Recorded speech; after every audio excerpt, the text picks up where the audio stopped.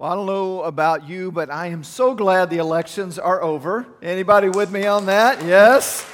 We can be excited about that.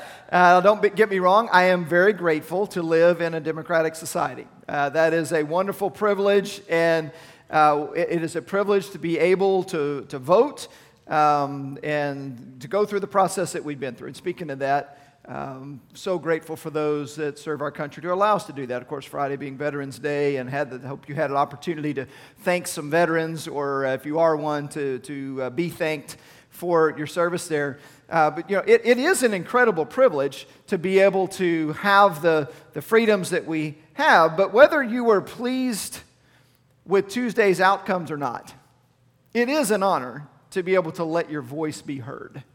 And so I'm grateful for that side of it. And yet there is something that really bothers me about this whole process.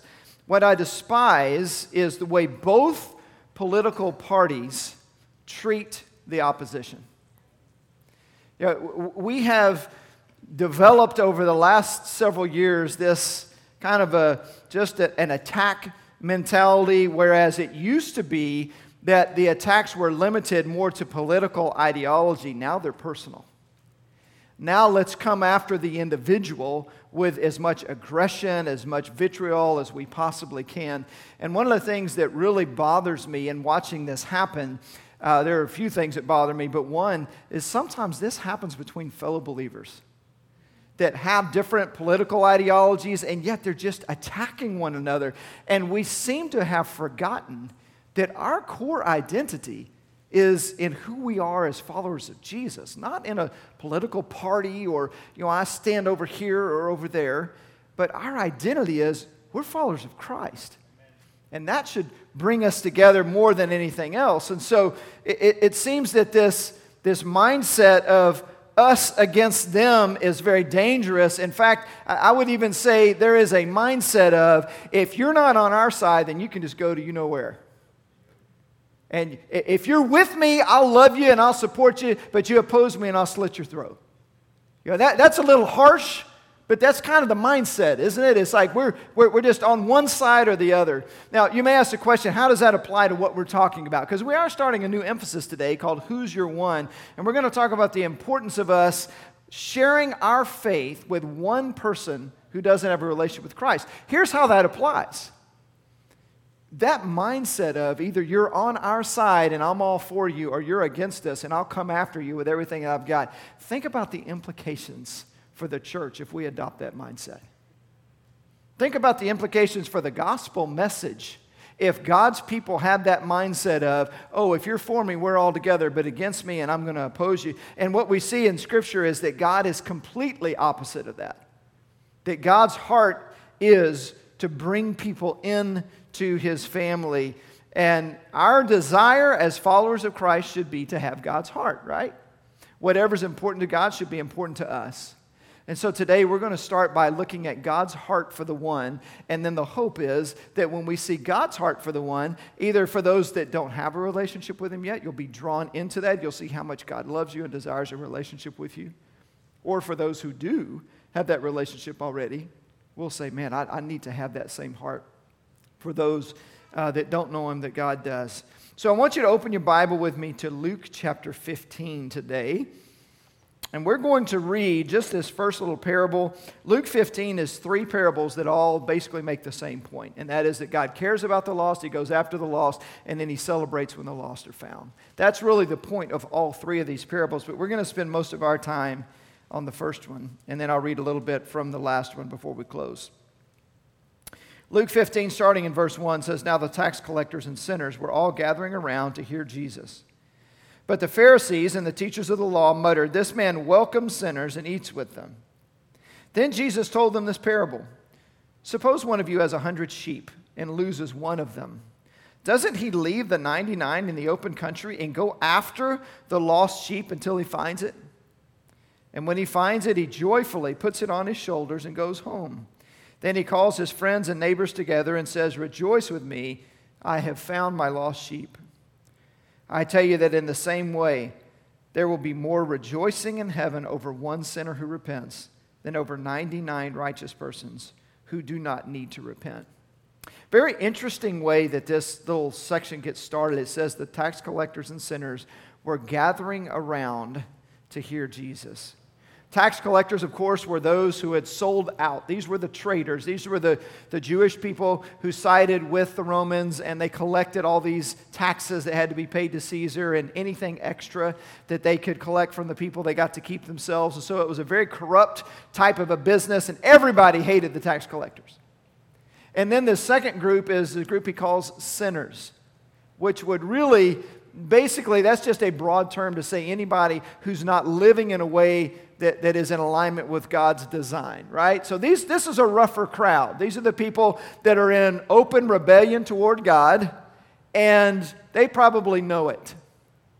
And the interesting thing is, these two groups of people, the tax collectors that everybody hated, and the sinners that were in open rebellion toward God, were gathering around Jesus to hear him speak. Isn't that interesting?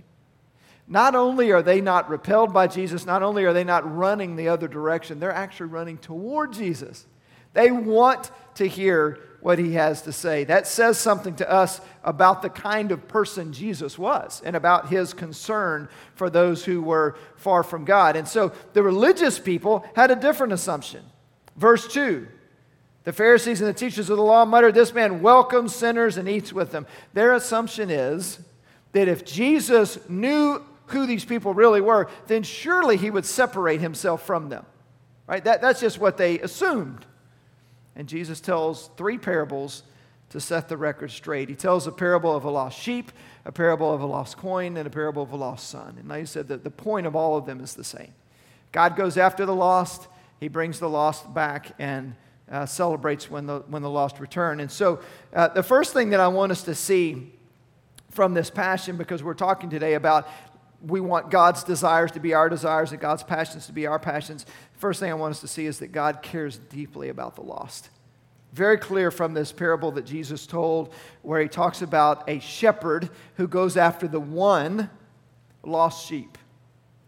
Throughout Scripture, we see this terminology of God being described as shepherd and us being described as sheep. One of probably your favorite Psalms, most people's favorite Psalm, Psalm 23, "The Lord is my shepherd."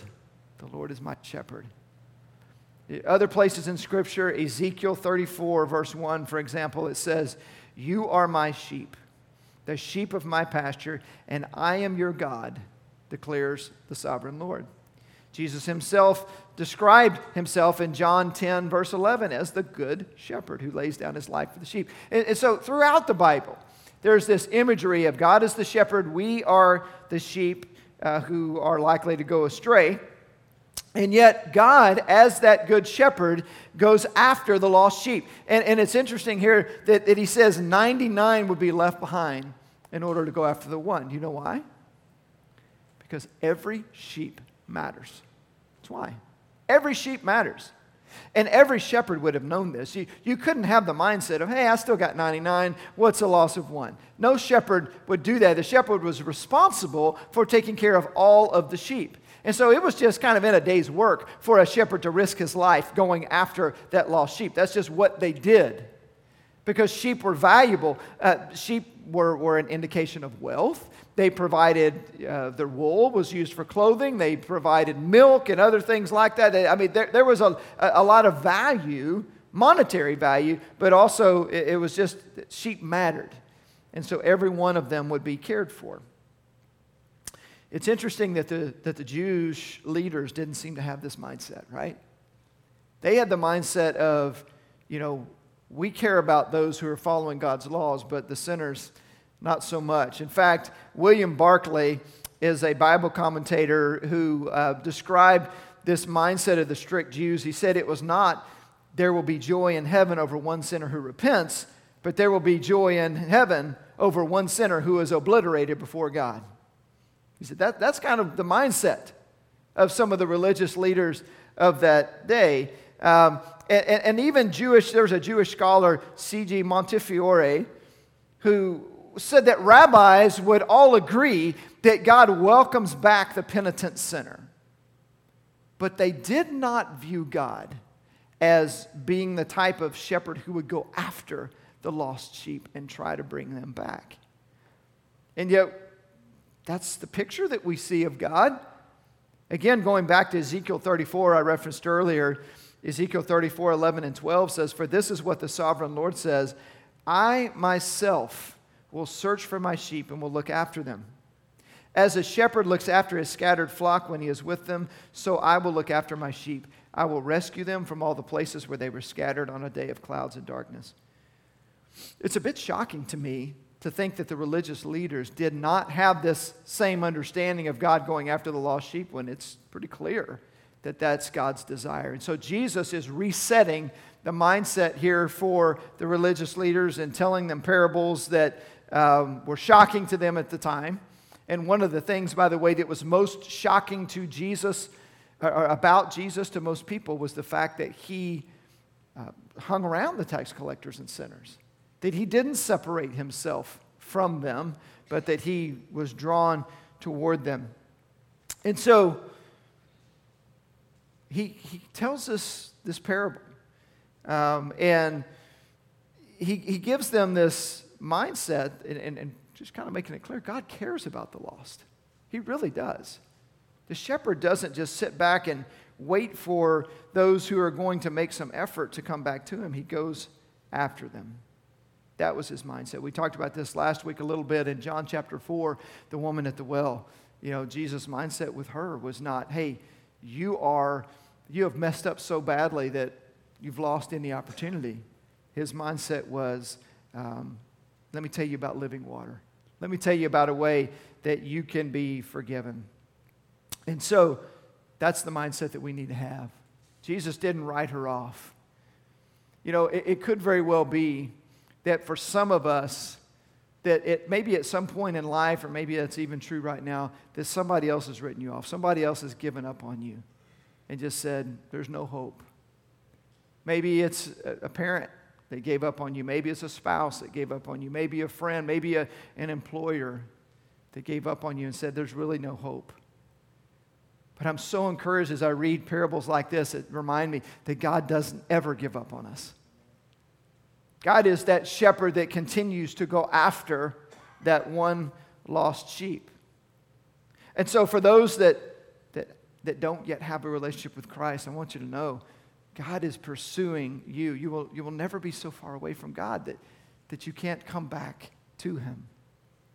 But for those that do have a relationship with God, it's a real challenge to us to ask ourselves the question, are we going after the lost sheep?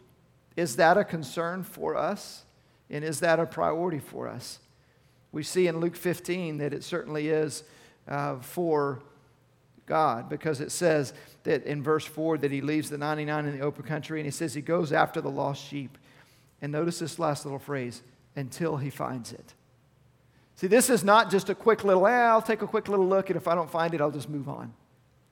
That kind of describes my approach. I don't play a whole lot of golf, but when I do play golf, I'm not very good, so I'm always hitting the golf ball in the wrong place, right? So it's getting in places it's hard to find where it's not supposed to be, and so I'm regularly searching for that lost golf ball. And when that happens, you know, I'll just be real honest with you, I don't usually spend a whole lot of time looking for it. And there are a few reasons for that. One is I don't want to slow down the other people that I'm with. I don't want to slow down anybody that might be behind me. And so I do worry about that. But there's another reason for that as well, and that is that, you know, I grew up in a golfing family. My dad played a ton of golf. There are a lot of extra golf balls at his house, and he's always just saying, hey, you want some extras, you know, and he's loading me up, and so I don't worry about it. You know, if one of them gets lost, what's the big deal? I'll just drop another one and we'll go from there and not have to worry about it. You know, it would probably be different if I were buying them new, right? I don't know if y'all know how much. I mean, some golf balls are as much as about $4 each. I mean, they can get pretty expensive depending on what you buy. And so if you place value on something, then you're going to search for it a little more intently, right? God doesn't give up searching for the sheep, the lost sheep, because the sheep matter, because there's so much value in the sheep. And so he goes after them. And the second thing that I want us to see along those lines is this, that God relentlessly seeks the lost. He seeks for them, he searches for them until they are found. He goes to these incredible lengths to bring them back. And one of the reasons he does is because sheep are defenseless on their own. They're one of the few animals that don't have a natural defense system. And so if sheep are left on their own, they almost certainly will die. If there's any kind of predator or anything, there's nothing that the sheep can do to protect themselves. They must rely on that shepherd to be their protection. And so God knows that, and he comes after us, this lost sheep, because we can't save ourselves.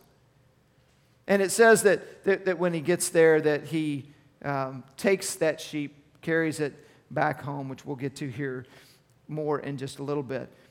But just think about this idea of God relentlessly seeking after the lost sheep. Isn't that remarkable to think that he would do that? We're about to celebrate the greatest example of that with Christmas coming up. Christmas is all about God going to incredible lengths to seek after his lost sheep, so much so that he sent his own son to become a human being. Jesus left heaven. He left being at the right hand of God to come into earth and to be born in a stable and into poverty and all these kinds of things that he endured, and to go through life not being understood by so many, and eventually to be falsely accused and crucified, and just horrible things that he put up with. That is what I would say relentlessly going after the lost sheep. That's really what Christmas is all about. 2 Corinthians 5:21 puts it this way. It says, God made him who had no sin to be sin for us, so that in him we might become the righteousness of God. See, that's what the cross and the empty tomb are all about. It's about God relentlessly pursuing the lost and saying, I'm going to go so far as to pay that penalty for you, so that I'm going to take on your unrighteousness so that you can be righteous because of what I have done for you. And for those that place their faith in him, we are reborn spiritually. We are given the righteousness of Christ. And so he pursued us relentlessly 2,000 years ago. But here's the amazing thing, is he continues to do that today. He continues through the drawing of his Holy Spirit to come after us today. In John 6:44, Jesus said that no one can come to the Father unless the Father draws him.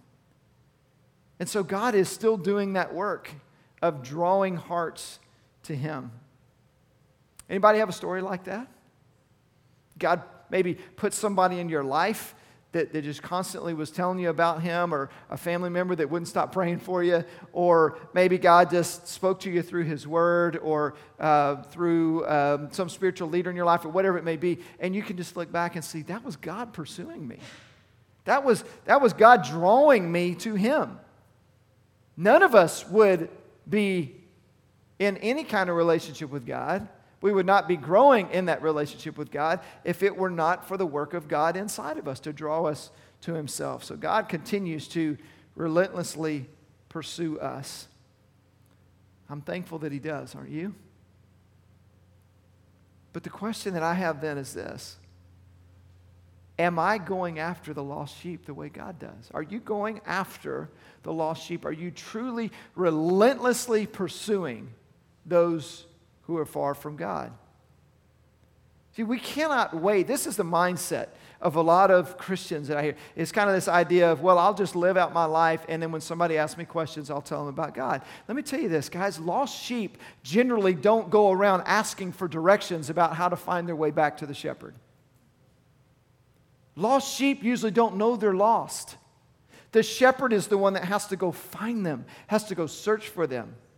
And so are we going after the lost sheep? Are we pursuing them the way that Jesus does? And it says that when he gets to them, verse 5, it says when he finds it, he joyfully puts it on his shoulders and he goes home.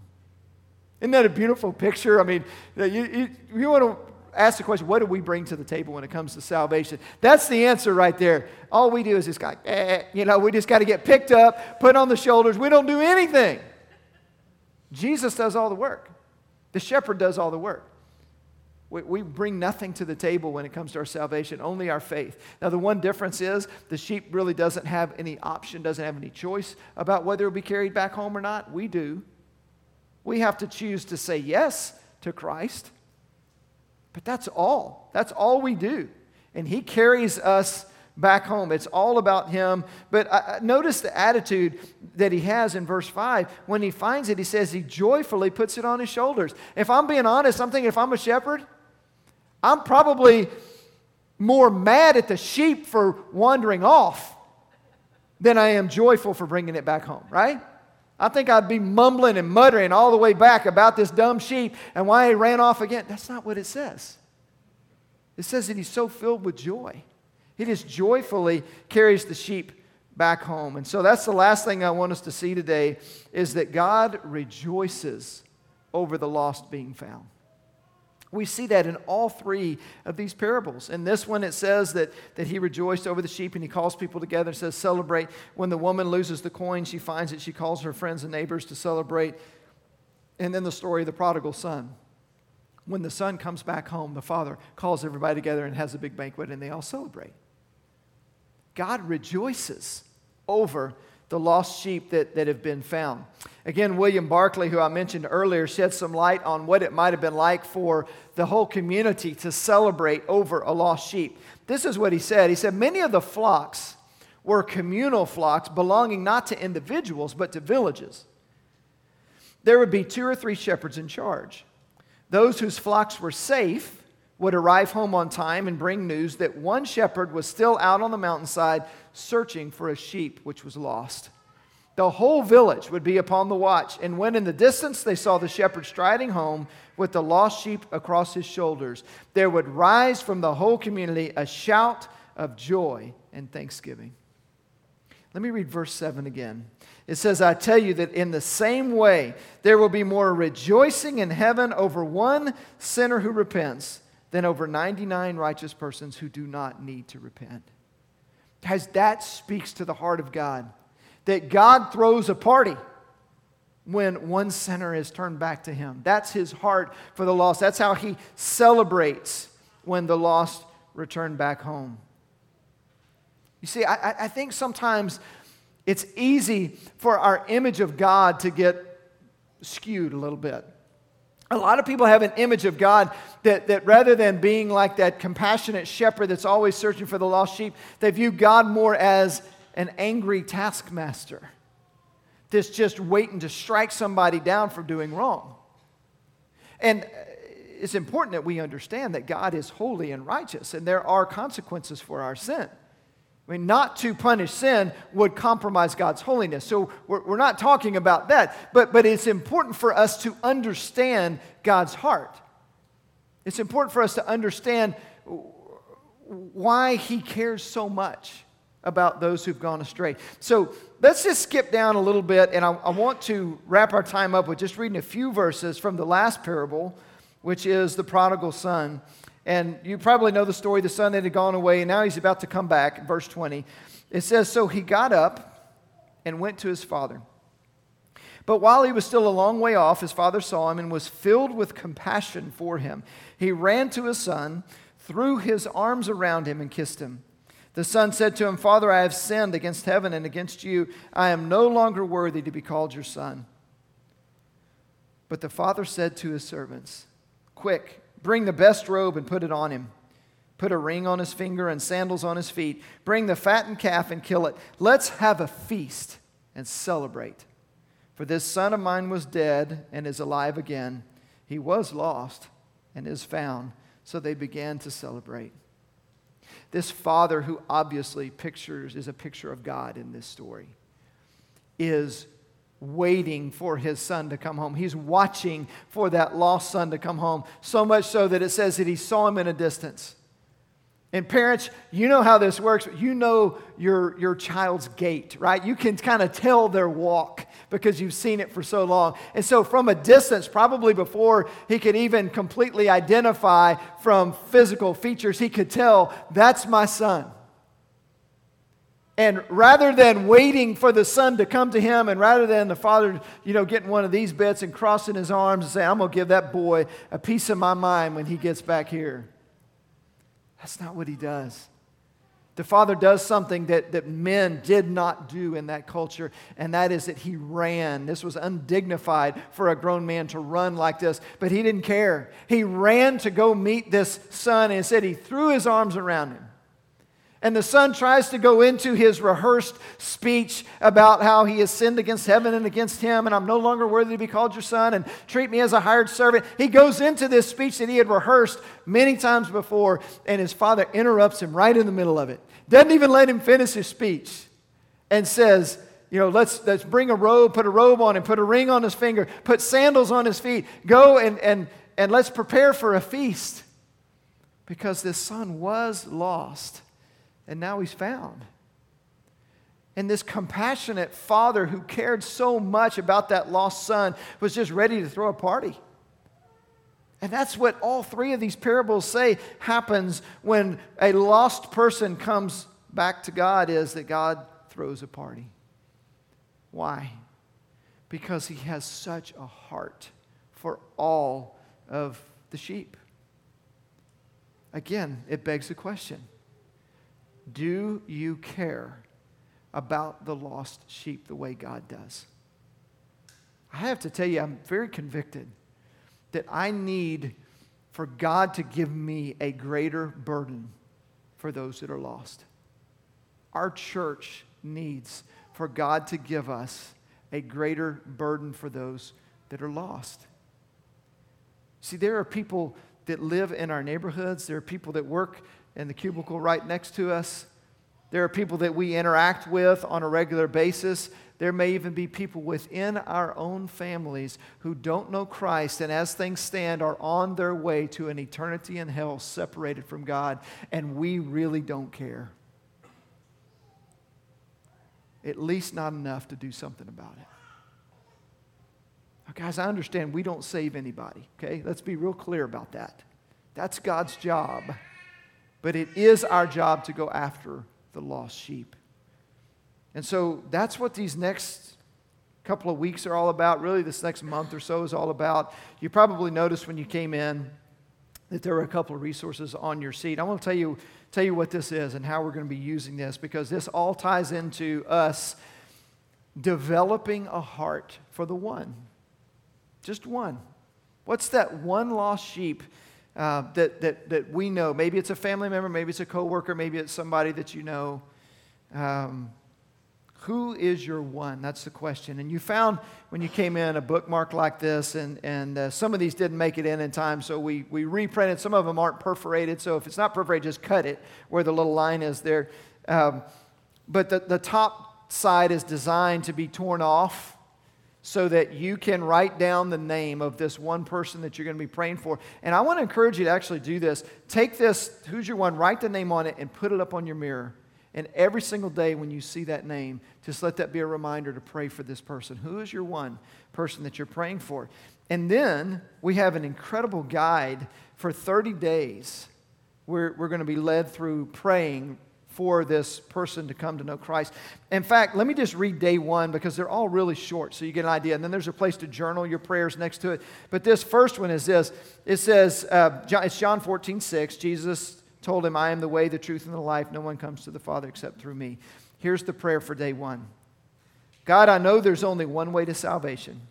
Jesus is clear. He's the only hope for a lost and dying world, and that includes blank. And you fill in your person's name.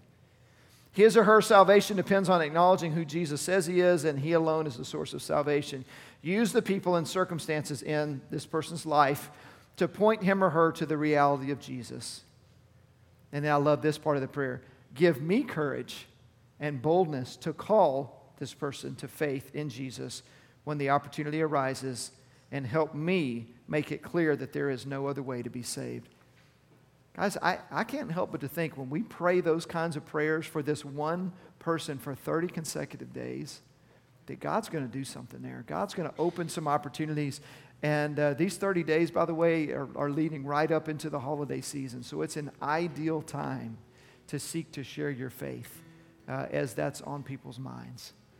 And so I just want to urge us to have a heart for the one like God does.